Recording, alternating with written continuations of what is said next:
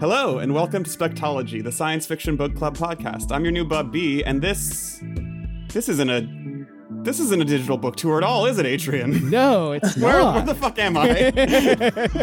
No, in fact, I believe this is the pre-read for Do You Dream of Terra-Two by Temi O. And I am, welcome to Spectology. I am your host, Adrian, and I am joined by B and Estelle.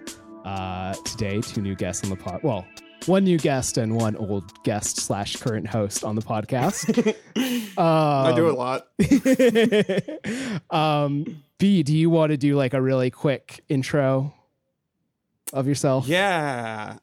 You may have heard me before on this podcast if you only listen to the main ones, talking about Sam Delaney back in December, which was a really fun conversation. I loved that. You may also know me as the person who hosts most of the digital book tour episodes, which have been slower coming recently, and I apologize, but I have been very busy, calling out my employer for anti-blackness and, running another podcast that hasn't started yet about like a bunch of queer friends playing tabletop role-playing games and critiquing them. I can't wait to hear that one.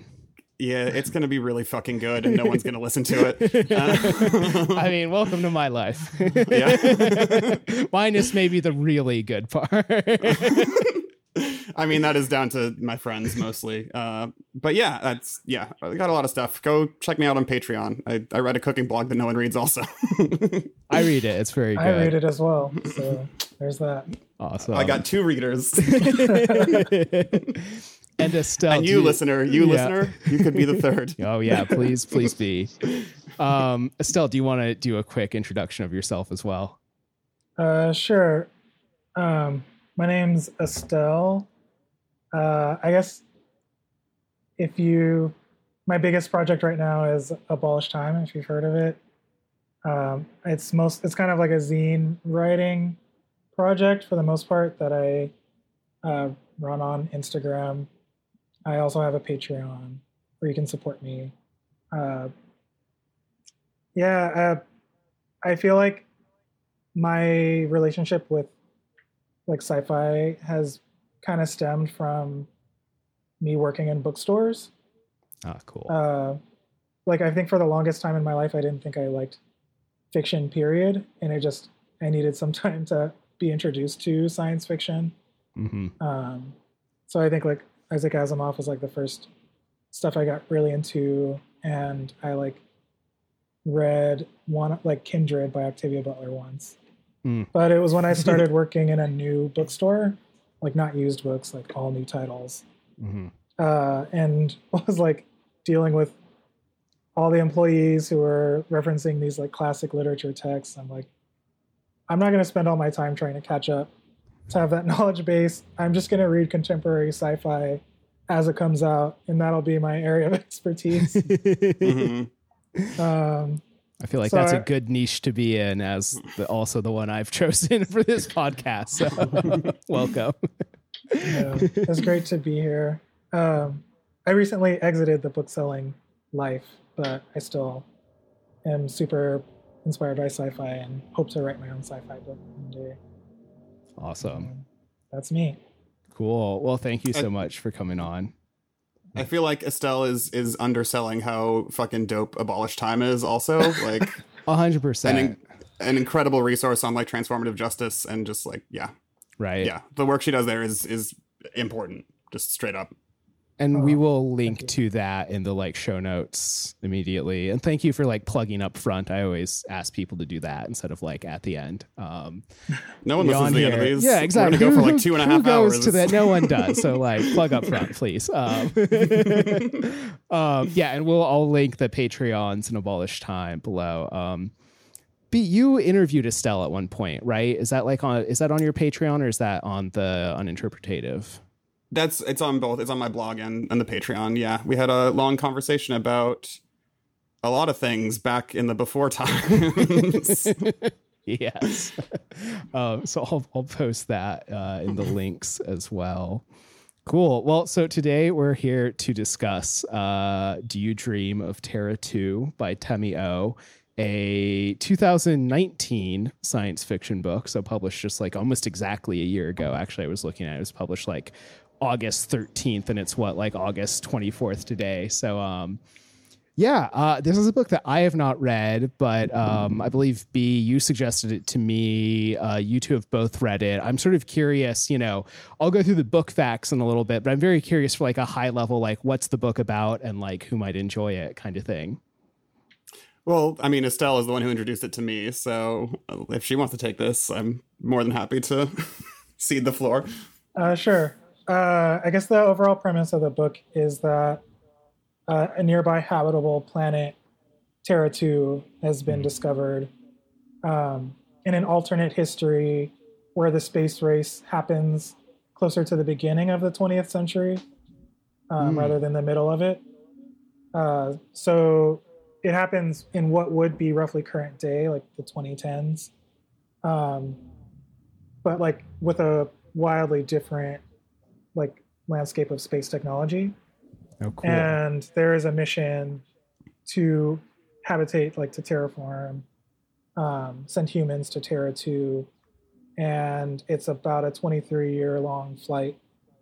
And they choose, because of the length of the time, they choose teens to be astronauts and go on that journey because they'll still have a good amount of their lifetimes left, as opposed to more seasoned, older astronauts. Right. And who won't make it. So the story kind of follows the candidates, the 5-6 kids who ultimately end up being chosen for this mission.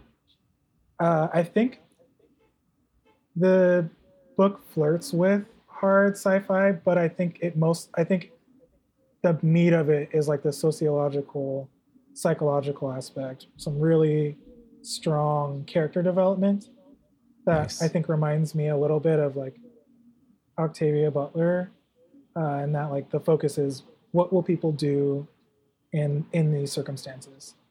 Mm-hmm. And yeah, if you just like beautiful prose and like fast paced stories, this is like the perfect book.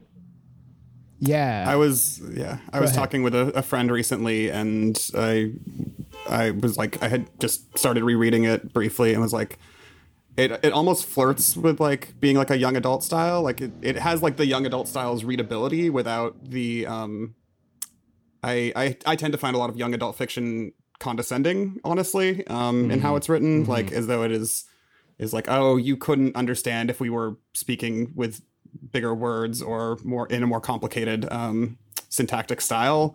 Like this book has none of that, but it has all of the readability. Like, yeah, it is. I said on this call, like, I read this book a couple months ago. It was sometime during quarantine, so and that miasma.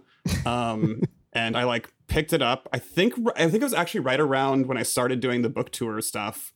I picked it up in the middle of like I had a couple days to read another book for an interview, and I picked it up just being like, oh, I should read this. Estelle really recommends it, and she's usually right about these things.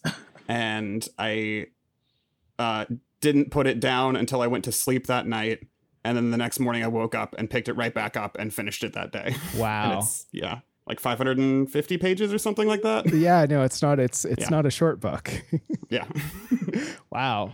So that actually brings me to a great little book fact.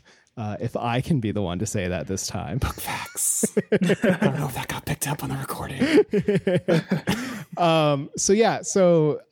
The book is about 530-ish pages, something like that. So it's a relatively long novel, which is kind of fun because we've been reading shorter novels recently, and I feel like my brain has finally, gotten unbroken enough to at least attempt something a little bit longer. It was published in 2019, like I said. It's her first novel. It's Temi O's first novel. And I believe I couldn't find any short stories of hers or anything like that, too. I think it's some of her like first published fiction at all. At least I was unable to find any published short stories of hers. And it won the American Library Association's Alex Award, which is explicitly given to adult novels that will appeal to younger audiences in addition to older audiences. So it's really interesting you kind of calling out that, like, it's YA maybe in topic, but not in tone, and then also like adult in like writing style, but right, like also has these, it seems it to be kind of a like, it got recognition as this crossover style, I guess. Which sounds really interesting. And then it was also an NPR favorite book of 2019. So it got a fair amount of, I guess not quite awards. One of them is award, but it got a fair amount of recognition here in the US, even though Temi is a British author. So she was born in London. Her parents are Nigerian immigrants who I believe still live in London. And I will plug this on her website. There's this thing, if you like hover over her About Me section, there's a drop down that says 5 fun things, and they are indeed 5 very fun things about her. So I highly recommend. She has like a story about the first time she ever saw snow, and a story about how like she grew very like when she was very young, and so she always thought she'd be very tall, but then she like hit 5'7" and topped out and never like grew any more than that. Which I just very fun like little snippets of writing, and if it in any way, if the book is half as good, I will like, and I'm sure it's even better than those. Like I'm very much looking forward to it because she's a phenomenal and like fun and engaging writer just from that little bit. I think too, we should also, so this is the pre-read for like listeners who don't know, we tend not to do, we tend to be relatively spoiler free about like the plot of the novel. We'll go over sort of like the blurb worthy stuff, and otherwise more talk about why you might want to read the book, talk about some of the themes, that kind of thing. And then in the post read, we'll get into the specifics of the book a lot. But one thing we do like to do is talk about content warnings up front here, just because I think that can, hopefully make the reading of the book like a more enjoyable experience if you kind of like know what's coming on before you do. So I will let you two take that, whoever wants to. So I have not actually read the book, and you both have. Yeah, I think the first immediate one is there is suicide in the book, like fairly early on, or death, depending on and that's a big one. Mm-hmm. There's also some uncomfortable depictions of sex fairly early on. Mm-hmm. There is definitely disordered eating in this book. That's a good call. Okay. Yeah, that's good to know.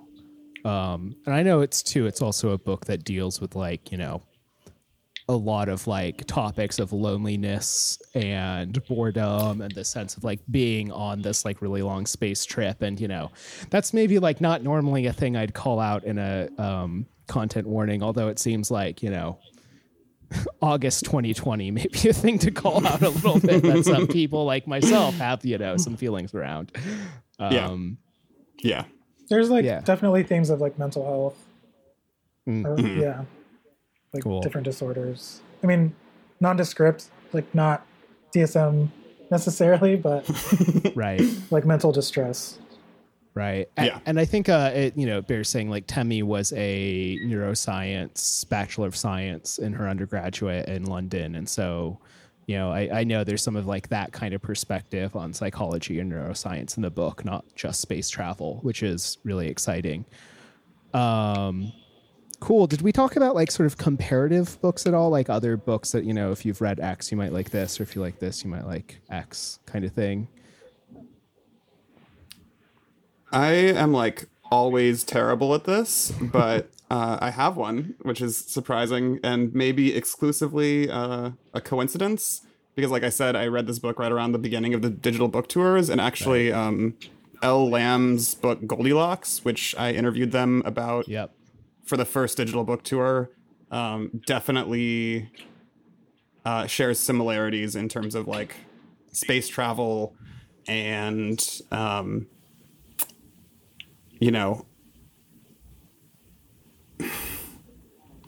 frankly, like Quarantine Feels is like heavy on both of them. Also, like, I think if you enjoyed that conversation and ended up reading that book, you would definitely like Terra-Two. Cool. Yeah, for me, it reminds me of Lilith's Brood, Octavia Butler omnibus,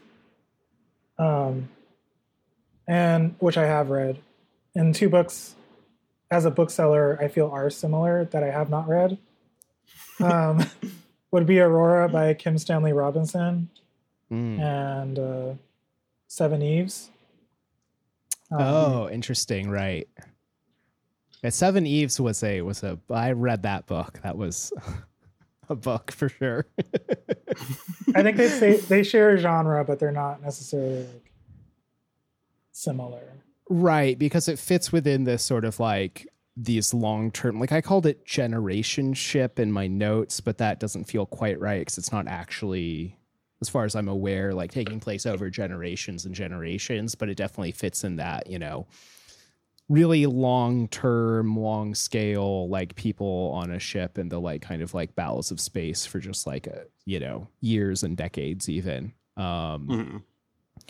Yeah, I'm, you know, I have no real comps for this, but I know like other books like that we've read on this podcast include Semiosis and Children of Time, which are also both about this kind of like going to this other planet and trying to like establish like a home for the human species on an alien planet.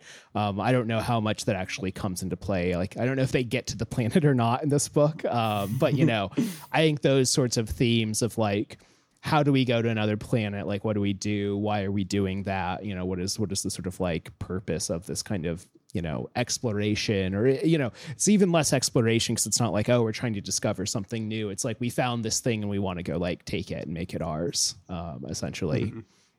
Which are, I, you know, always have a lot to say about those sorts of stories. Yeah, part of what's interesting about this book is the way Terra-Two is described, like even very early on, is like it's basically Earth, except for there's just not any sentient life on it. I can't remember if it's sentient or sapient. I don't think they ever talk about whatever. That's, I guess, approaching spoiler territory.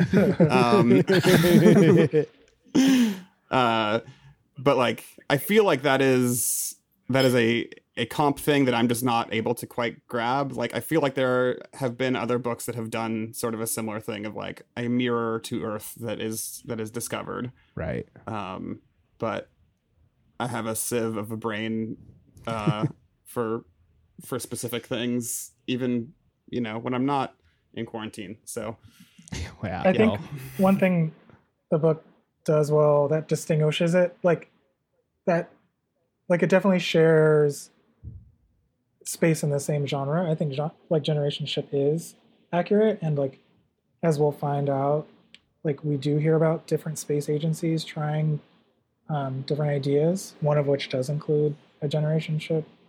But the thing that I think sets this book apart is I feel she really puts a lot of like painstaking effort into the like sociological resources as well as like the psychological impact of the work. I think like space travel stuff like only glorifies space travel and is like cool ships. This is how we might imagine it. Like this is how a colonized solar system might look like. And Temi O's like, this is a gruelingly difficult, unprecedented in its challenge, like to the human race. And I feel like that's kind of what she centers more than like, you know, how are we going to spin the ship right for 5 generations? Yeah, 100%. But actually, that reminds me a little bit of An Unkindness of Ghosts by River Solomon, which we also read last year. And until we read Delaney was my like favorite book of last year. And Delaney like swooped in at the last second there. But that book is also, you know, that set like many generations into the future in a generation ship and is maybe more like in some ways like dystopian and really about like how does this society fully break down. But also so much of it is about the like lived experience and the kind of like, you know, like the terror of space and the difficulty of this work as opposed to, yeah, space is fun, which like it's not. It's cold and scary and lonely and full of radiation. Like deeply does not want humans in it.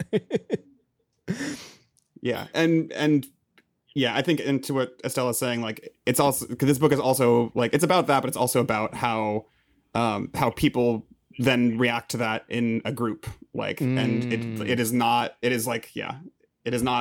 whatever, like The Martian or fucking the thing even, like, right. it is not like, oh, everyone in this group has like a little, thing they fit into and that they do, and that is basically their personality. It is like, these are each and every one of them full, complicated human beings who butt up against each other and develop and like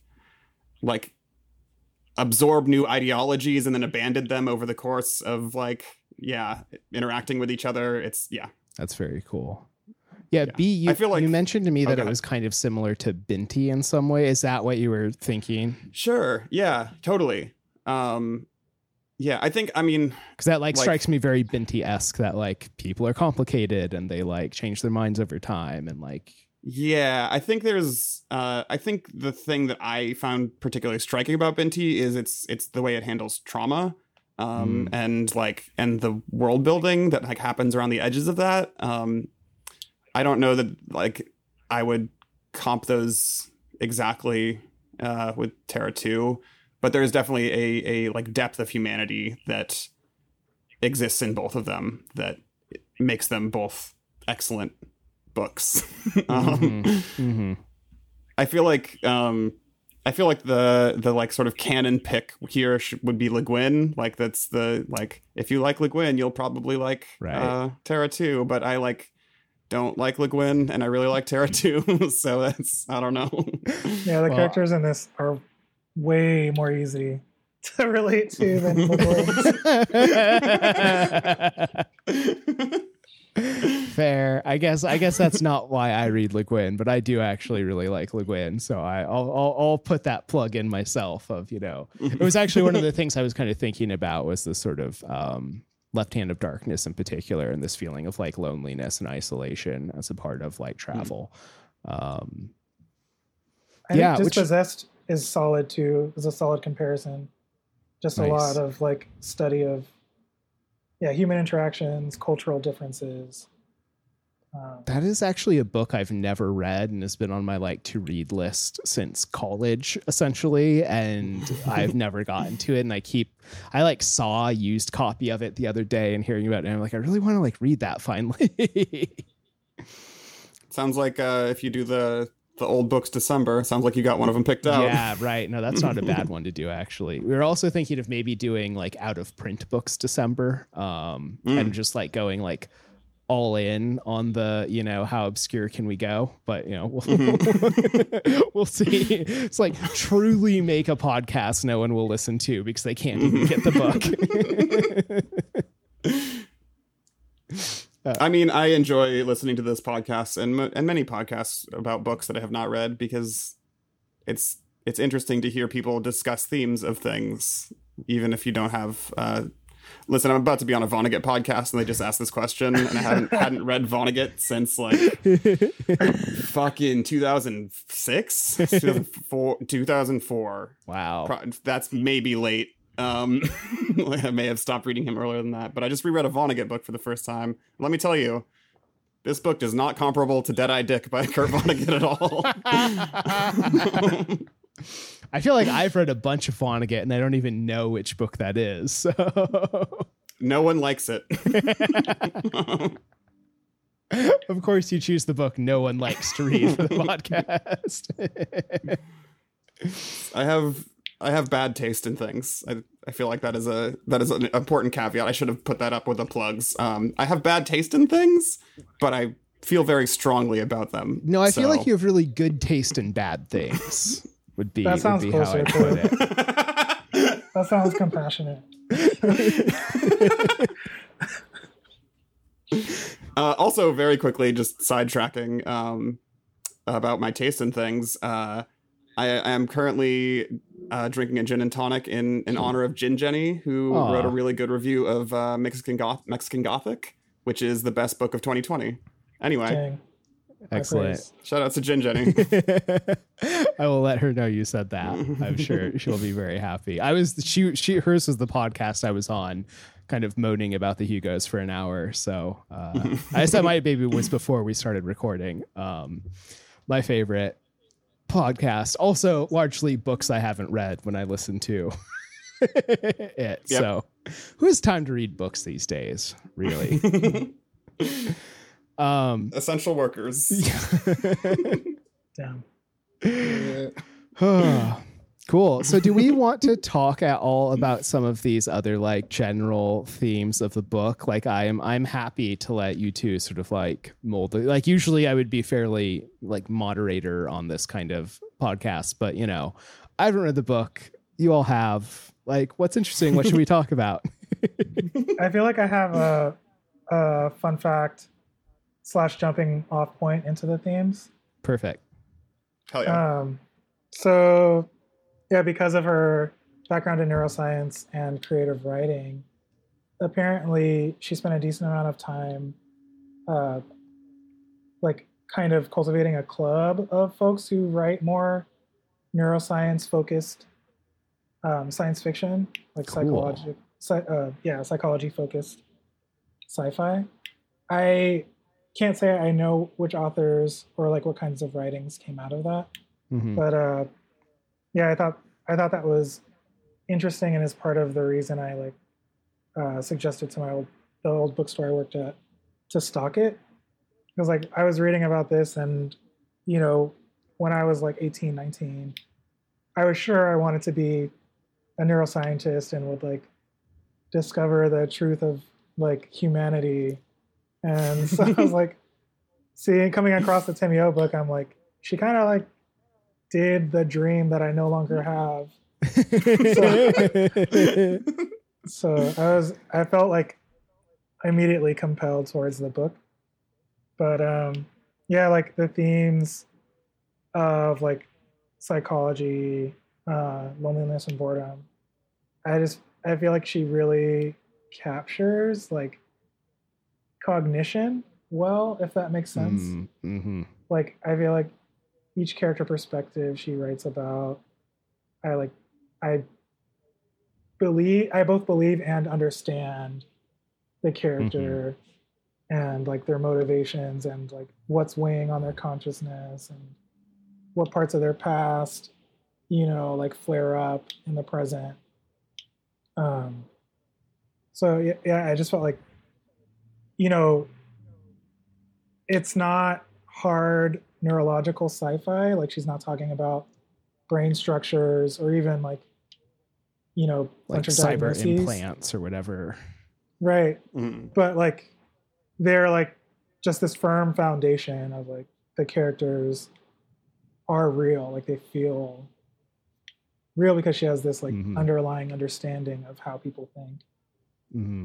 I think that's also like I wouldn't have remembered this except that I just picked the book back up briefly, and like when I was reading it, I was like, this is a really interesting structure for this novel, right? Because it's like it bounces between the sort of the six astronauts, but not in a first person perspective. It takes just like a tight third, but every chapter is a tight third on a different one of these characters, which like I'm not entirely sure how to tie that in, but like I think there's something interesting about how she gives a sort of fullness to these characters without having to like rely on, you know, giving you full access to their inner like monologues.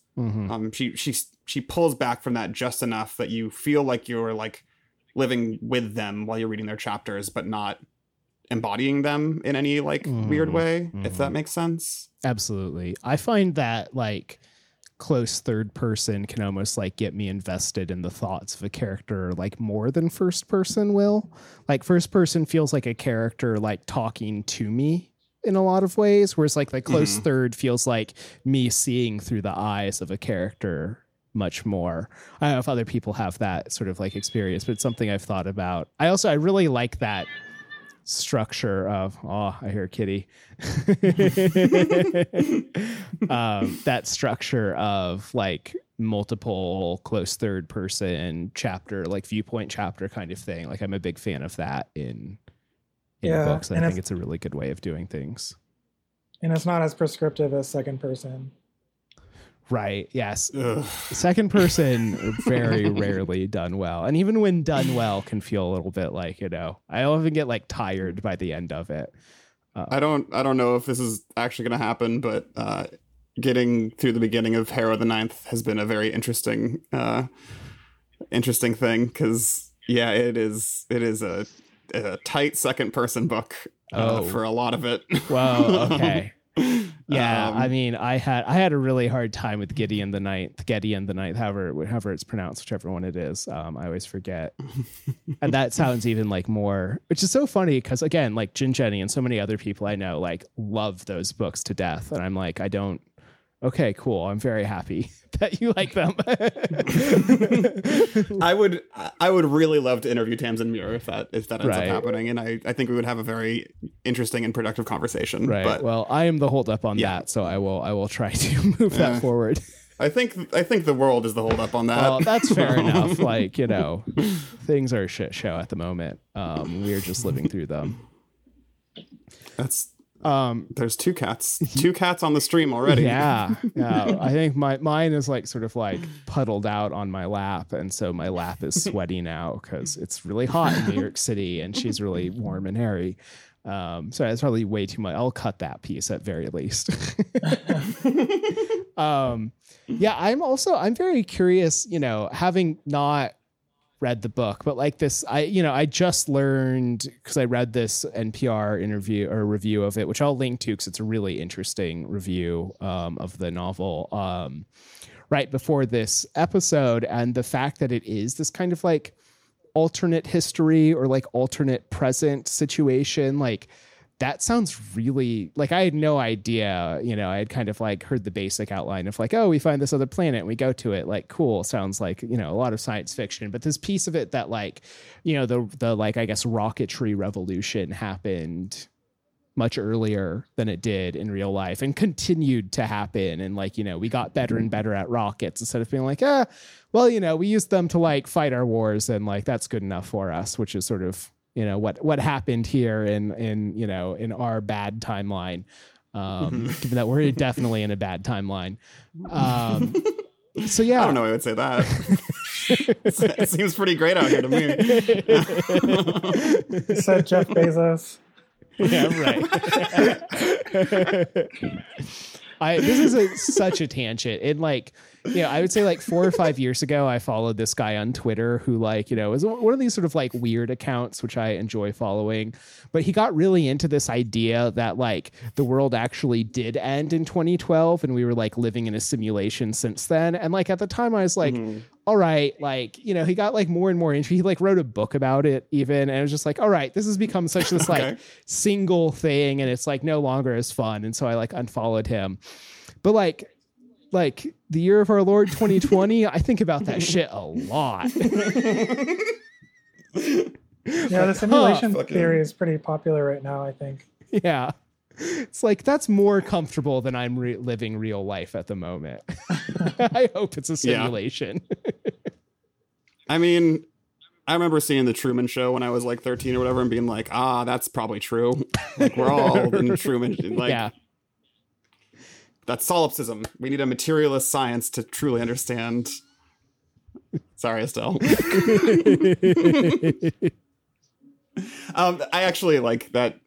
Reminded me of what I was going to say with regard to the rocketry stuff. The like part of the great thing about this book, I feel like, also aside from the really good characterization and like psychology, is like in that world building there is a sort of materialism to it, right? Like, yeah. I think it is like, I don't know if it's explicitly said, but it is like deeply implied that part of the reason that like the revolution in rocketry continued is because there was this discovery of Terra-Two. There was an object that like was like, oh shit, there is a habitable planet that like we could theoretically reach without, too much work.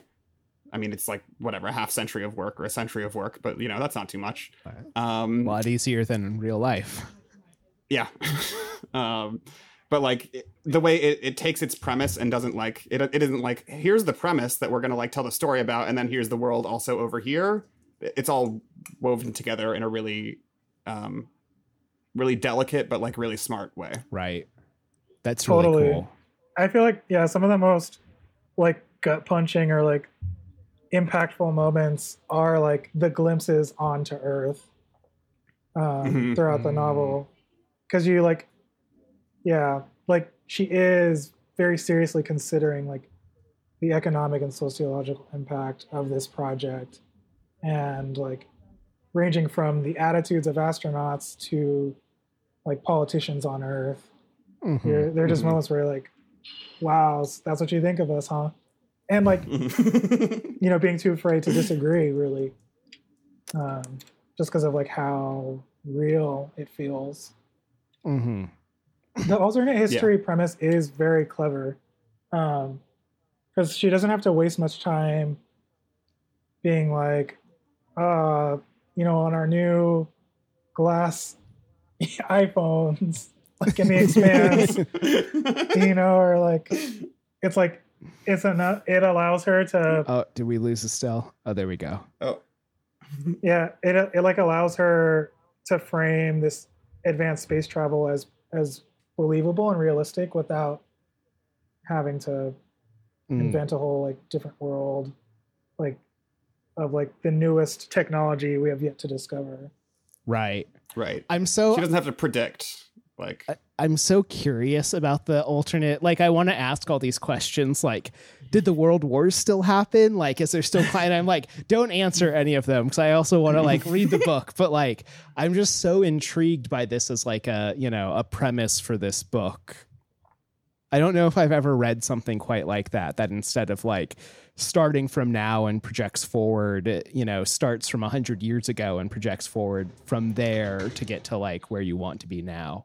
I think it's a really like clever way of, and I mean, like you two said, of doing exactly that of not having to move into the future and to kind of, right. Cause all science fiction is about now. Ultimately, like we don't know the future, we do know the present. And so like to both make it set right now and also like kind of like tie this, like let's reframe the past even, and let's reframe how we would get to a different place now, how we could have gotten there is, I think, like really clever. And I am just very intrigued, like very intriguing. Like I want to read it so badly and like learn all the things, and like probably still feel unsatisfied because I didn't learn all of the things, because you can't put all the things in a book. And so just think about it all the time. I felt fucked up when I finished the book. I think I read it over about 2 weeks, and I was like, in a place. Excellent.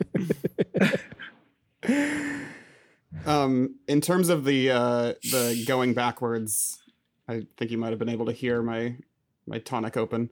Going backwards and projecting forwards, that is, and I don't mean to impugn this book in any way, but like the thing that comes to mind for me there is steampunk, right? Like, oh, right. The only steampunk novel I believe I've read is Sterling and Gibson's, which I think is an interesting book. Right, that's the one about like Babbage's adding machine or something like that, right? Yeah, the difference engine. Right, yes, right. Yeah, I've never read that. Was very into Babbage in undergrad, and like even like sought out his adding machine the first time I went to London, because there's like a big display of it in one of the like London museums. But I have never read that book. As I recall, I believe Guy Debord is a character in that book, and he like throws Molotovs at people. And when I was in college and reading that book and was really into the Situationists, I was like, this may be the best book ever written. And I would have been wrong. Yeah, there's something like distinctly like not punk about steampunk in particular. Uh-huh. I mean, what's not punk about adding fucking fake gears to your laptop and just like feeding neoliberalism through Victorian aesthetics? Right. I don't follow. Side plug. Speaking of steampunk, I feel like the Black God's drums is like really excellent and kind of like turns the steampunk genre on its head. Like, I loved that. Yeah, like just way more engaging and imaginative, it felt like. They both Frozen. 100%. And, you know, I don't even like think of that as steampunk in my head because it's actually interesting, like alternate, you know, kind of alternate history fantasy that like takes its world building seriously and also, you know, has a story. I absolutely like adored that. I think, I guess this is like spoiler alert for next month, but I believe if all works out, we'll be reading P. Jelly Clark's like latest novel in October, because that's getting released in like mid-October, and gonna try to make that all happen. Since like we have relationships with publishers now because of Beesworks, so why not? Yeah. And I've been really looking forward to it. You do most of the back end stuff there. You shouldn't credit me for just being the pretty face, right? You know? But I wouldn't have any back end stuff to do if you didn't actually like do the front end work, which is frankly, you know, I have to go after this edit another podcast I recorded a month ago and have been putting off editing for a month. So that's where I'm at with the front end stuff right now. Hell yeah. Cool. So is there anything else we wanted to talk about kind of like in terms of this book? I just recalled a theme. It's pretty minor, but it is 100% a through line. Mm-hmm. There's some like magical realism. Like, oh, cool. There's some like spirituality. Yeah. That's like a loose reference to Tamio's own spirituality, but it's like very slight. It's not a dominant theme, but it is consistent. Like it will show up in every act of the book, I think. I think I know what you're talking about, but could you like expand on that a little bit in, you know, a non-spoilery way, which I know is fucking impossible sometimes. I'll just reference this story she tells about herself, Tamio, in her, like, at the back of the book in her acknowledgments. I guess it was very difficult to publish this book. And she was, like, I think kind of in a existential crisis, like, of being unsure if she made the right call. Like, I mean, and I could imagine, like, you have a bachelor's in neuroscience and MA in creative writing is like, which, you know, choose a track. And I think it's like, I think it's something where it was like kind of her last day that she had in her to like wait or like bank on this. And I think she prayed to God. And I think it was either that night or the next day she got like confirmation that the book was published. And I feel like that like ounce of faith, I think she very tastefully incorporates into the story, into the novel. That's really cool. I like that a lot. Yeah. Particularly through one character in particular. I don't know if that helps me help you know what I'm talking about. Is it Elliot? No, 100% not. It's okay. One of the twins. Oh, Juno. It's her sister. Astrid. Fuck. Yeah. Oh. Okay. Yes. Sorry. Sometimes you read a book in 2 days, and a lot of it gets all mixed up in your brain, and then you do a billion things. Okay. It's like a minor note, but it's intentional. No, it's like super important. I feel like yeah, her specific journey. I guess like is that like because I feel like we haven't done a good enough job selling this book to the listeners, and I want to double down and be like, this is like a really, really special book. Like, and I know it's very, I don't know. It's very easy to listen to somebody be like, I like picked this book up and read it in 2 days, even though it's 500 pages long, and be like, that's probably a thing. And it's, you know, a very different experience than actually doing that. But like, I feel like, I don't know. I kind of want to talk briefly about different characters or like, so go ahead, Estelle. Just real quick. It's in my, like, I think top 5 novels. Wow. Like, period. Yeah. That's for the reader. That's for you. Here's looking at you. You're welcome. Yeah, by all means, get into the characters. Yeah, no, I think that's perfectly. If someone's listened this far and they really don't want to hear that, go and pick up the book and read it and come back in 2 days when you finished it. Warnings aside, let's talk about the characters a little. Well, I mean, I don't want to get into the ends of their arcs or whatever, but just sort of because this is so much of the novel, right? Is the interplay between characters and how they're set up. Because I don't know, you get you start out with 6 people who are all going to space, and you follow them through sort of their matriculation through this special astronaut program as they go from one of 500 people to one of 300 to one of 100 to one of 50 to one of 6. And you get glimpses of the cliquishness of the school and the horrible conditions they are put in to be able to do this thing, because they only have 6 years or whatever to go from 11-year-olds to astronauts who are going to be on a ship for 23 years. Oof, yeah. And colonize a new planet that no sapient life has ever existed on. And so when they whittle it down to the 6, I think it does sort of the thing I mentioned earlier, where you see the individual characters sort of trying to slot the other people into the sort of roles that they will be fulfilling.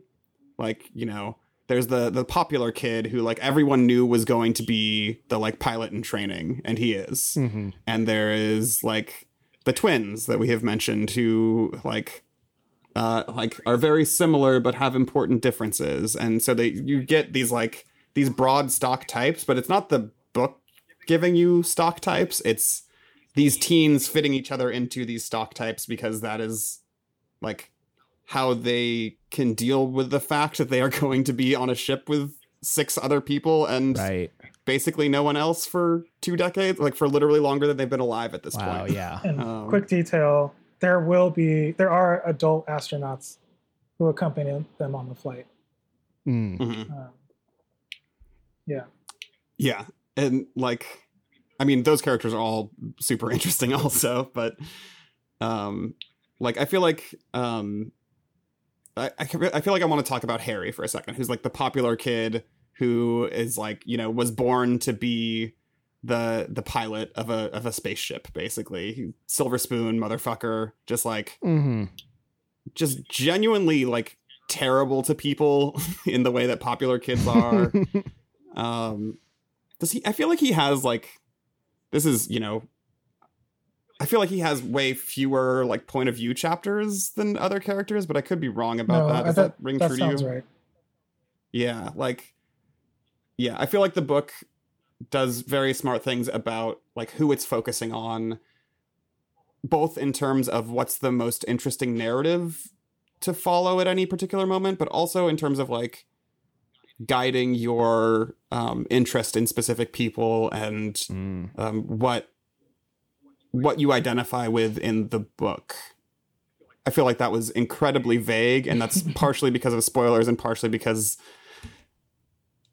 I read this book a little while ago. It was only a few months, but it's been a few years since since a few months ago. Yeah. Every day is decades, and every week goes by in an instant. So abolish time, right? We don't got no more of that there shit. We go. Time has no meaning.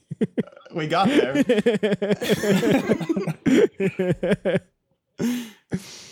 Cool. That sounds, that is this is right up. I don't know about the listener, but you two have absolutely sold me on this book, because it's everything you're talking about. It's oh wait, you're telling me it gets even better than the thing you told me before? It does. It's fucked. Yeah, that's unfair. No, that sounds really fascinating. Like I said earlier, there's there's this like type of science fiction that I tend to call literary science fiction, which I don't like. I know a lot of especially science fiction fans use that as almost like a pejorative term, like, oh, like science fiction written by a literary author who never like read science fiction. But in my mind, it's always science fiction that has like a real, like, cares about its characters and like the internal lives of its characters, that takes sort of this like literary approach to writing characters and character driven novels, not plot driven novels. Even though like plot is important, and like especially in science fiction, plot is like really important, but like having that piece of, you know, like awareness of the characters and the point of view through which you're seeing the story, and also the like, you know, people who are enacting the plot, is just like something I love. Like a good, like to me, a good book is one where it's like, it's not that I even have to like the characters, right? Like that is often, I think, like this kind of like approachable or likable characters. Like, I don't really give a shit, honestly. Like I was just on this other podcast talking about Svetlana Alexievich's Secondhand Time, which is like a nonfiction novel-ish thing written, like, you know, it's her interviewing people who lived through the fall of the Soviet Union about their experiences, like, you know, before the fall, during the fall, and after the fall. So living in the Soviet Union and living after it. And like, you know, I would say like the majority of the people are not like people I would like or like want to hang out with, or like, you know, or even like particularly like good people, but they are all super real people. And their stories are very much like an individual person's stories and experiences. And like, to me, like that is a much more interesting experience reading than it is like, oh, this person's cool, I want to be their friend. Like, yeah, like Protagonist. And so I don't know, you know, it's not to say that like I want to hate all the characters or anything, obviously, but like, you know, it's much more interesting to read about like real well-developed people than it is to read about archetypes, or like read, you know, what can sometimes come off to me at least as like, you know, an author almost like pandering to me of like, oh, you like this kind of person, don't you? And I'm like, I don't give a shit. That is the young adult problem for me, like 100%. Right. Just like, right. Yeah. I think it's also like worth saying that there is like that we all read for different reasons at different parts of our lives, right? Even if we, you know, consistently are reading. I think there's definitely a usefulness. I think of it in terms of modeling often, of just like fiction can sort of model ways of living for us if we choose to use it that way. And sometimes what you need is a model of like what it would look like to have a good friend who you actually like. I am thinking of myself in like high school, like when I had a lot of friends, most of whom I really disliked, but I didn't know that at the time. And like learning, I mean, the way you actually learn that is you meet people who you actually like and you hang out with them and you learn what that looks like. But you can sort of, fiction can help bridge that gap. Right. And in the same way, like sometimes what you need is like a way to not humanize, you know, your enemies, but like understand them better so you can defeat them more thoroughly. Let's say. I feel like I'm talking about capitalists. Right, 100%. I feel like one thing fiction, like I think about fiction and like the degree to which you can learn from it per se a lot. And like, I think over the years, I've come more and more to the conclusion that like, it's not that you can like learn new things from fiction that well, but fiction can give you a very good way of like, either recognizing something when it actually does happen to you, or like recontextualizing stuff that happened to you in the past, right? Like it can give you frameworks to understand things in the real world, but it's not going to like teach you about things in the real world. If that's a distinction that makes any sense to anyone outside of my own stupid head. I feel like in this conversation, it makes me think about how consent is portrayed in the book. Which, like, although there is some uncomfortable sex, like, I did greatly respect her portrayal of, like, consensual sex later in the novel. Or even just, I thought it was very, like, effective, and that was, like, something I feel a teen would appreciate reading, as opposed to, like, you know, abstinence only. I feel like she gives a glimpse of like, this is what it, like, this is, if you're ever uncomfortable, it might look like this. If you are trying to like intentionally have this experience, like this is how it might look, and That's it's seeming like fair. Mm-hmm. Yeah. You've talked, I think, like the phrase uncomfortable sex has come up a few times. Does that mean that it's like explicitly unconsensual or like vaguely consensual or just like sex that's bad, which it's like a bad first happens. Time kind of stuff. Right. You know, it's like you go for it and you don't really know what you're doing, but it happens anyways. You know. Yeah. I know. I think I went with uncomfortable sex in the like document specifically to distinguish it from explicitly non-consensual sex and or rape. Like that, I do not believe that happens in this book. Same.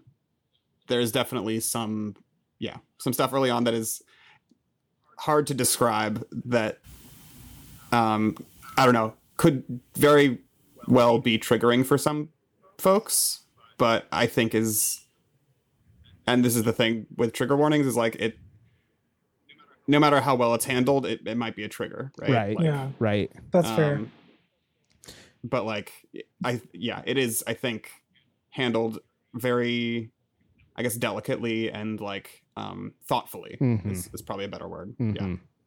Yeah, and that's, you know, kind of why I like to frame them as content warnings instead of necessarily just trigger warnings, because like triggers are very personal. Like I know, like I get triggered by shit that like is not objectively a thing anyone else should be able to know will happen, right? Like, but then also, you know, there's stuff that's, well, it's not necessarily about like, you know, triggering as much as it is like this can be uncomfortable, and knowing about it beforehand can actually like help put you in the right mindset to appreciate it for what it's doing, regardless of your like background with that stuff. So I know I appreciate kind of bringing that up, but I guess, you know, just wanted to be a little bit explicit because I don't, you know.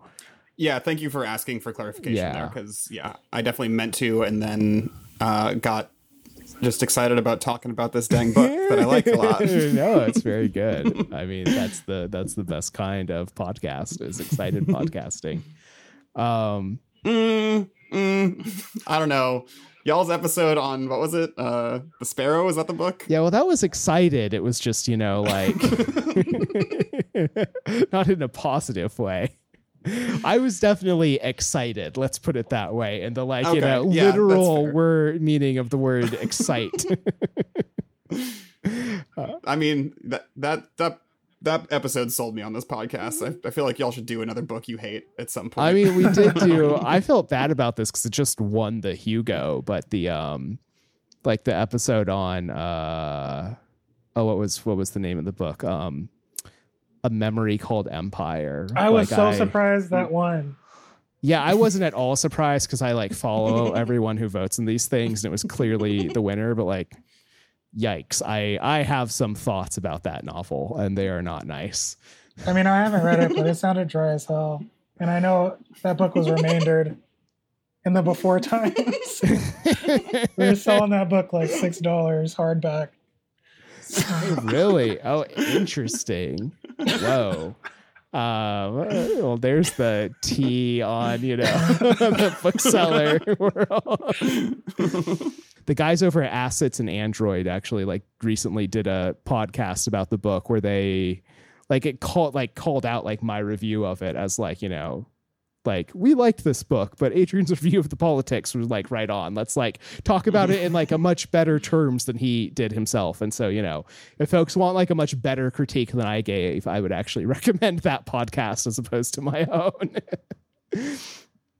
Because were they the folks who did the interview with Nino Cipri? Yes, exactly. That was them. Yeah, that was also a very good episode of their podcast, and also Nino is the shit. I know.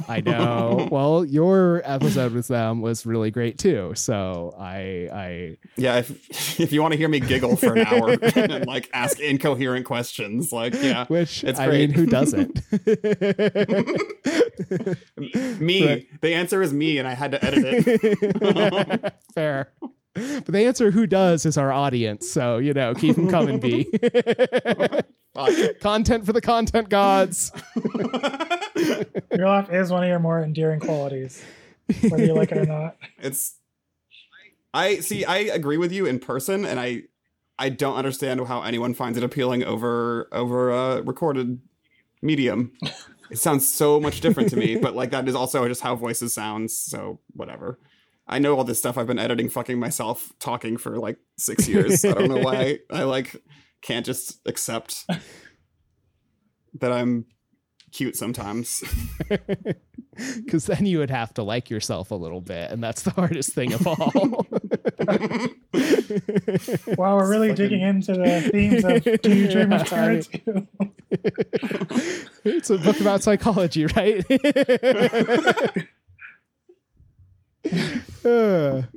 Yeah. Anyway, I'm not talking about myself, I promise. Oh. Okay. Yeah. So it sounds like this will be a very good book to read. Unless there is anything else, we should probably leave it at that and, let folks get to reading. After I, cut out my shitting on other books for 10 minutes. This needs to happen. Why would you cut that? Because I've already done it for 2 hours on a different episode. I guess that's fair. Quick, Estelle, make a very good joke so that Adrian can't cut anything. I really like The Expanse's take on this novel.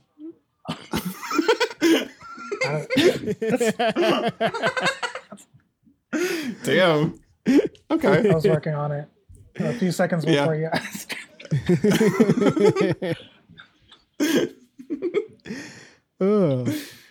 So are there any sort of, final thoughts or like, I mean, I think we've done a good job of selling this novel, and anyone who doesn't want to read it is a chump and should read it anyway.